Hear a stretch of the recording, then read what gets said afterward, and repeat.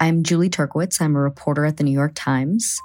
I have been trying to understand changes in migration. So I traveled with photographer Federico Rios to the Darien Gap, this hot, mountainous, 70-mile stretch of jungle straddling the border of Colombia and Panama. We're hiking through a river, just covered in mud.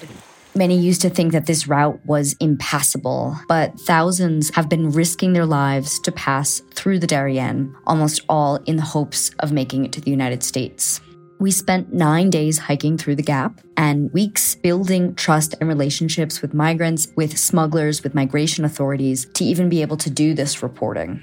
We interviewed hundreds of people who have made this journey to try and grasp what's making them go to these lengths to find a new life.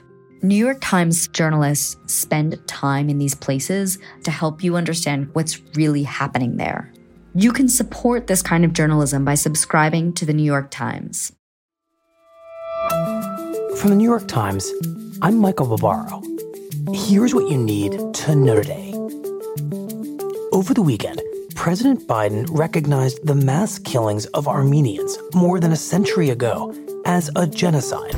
Something never before done by an American president for fear of offending Turkey, which denies that the killings amounted to a genocide. The killings of Armenians occurred at the end of World War I, during the collapse of the Ottoman Empire, which later became Turkey. Ottoman Turks feared that Armenians would become allies with Russia, an enemy of the Ottoman Turks, and began forced deportations and killings of Armenians to avoid that possibility. In the end, as many as 1.5 million Armenians were killed. In response to Biden's declaration, Turkey's government vowed to defend itself against what it called a lie. That's it for today. I'm Michael Barbaro.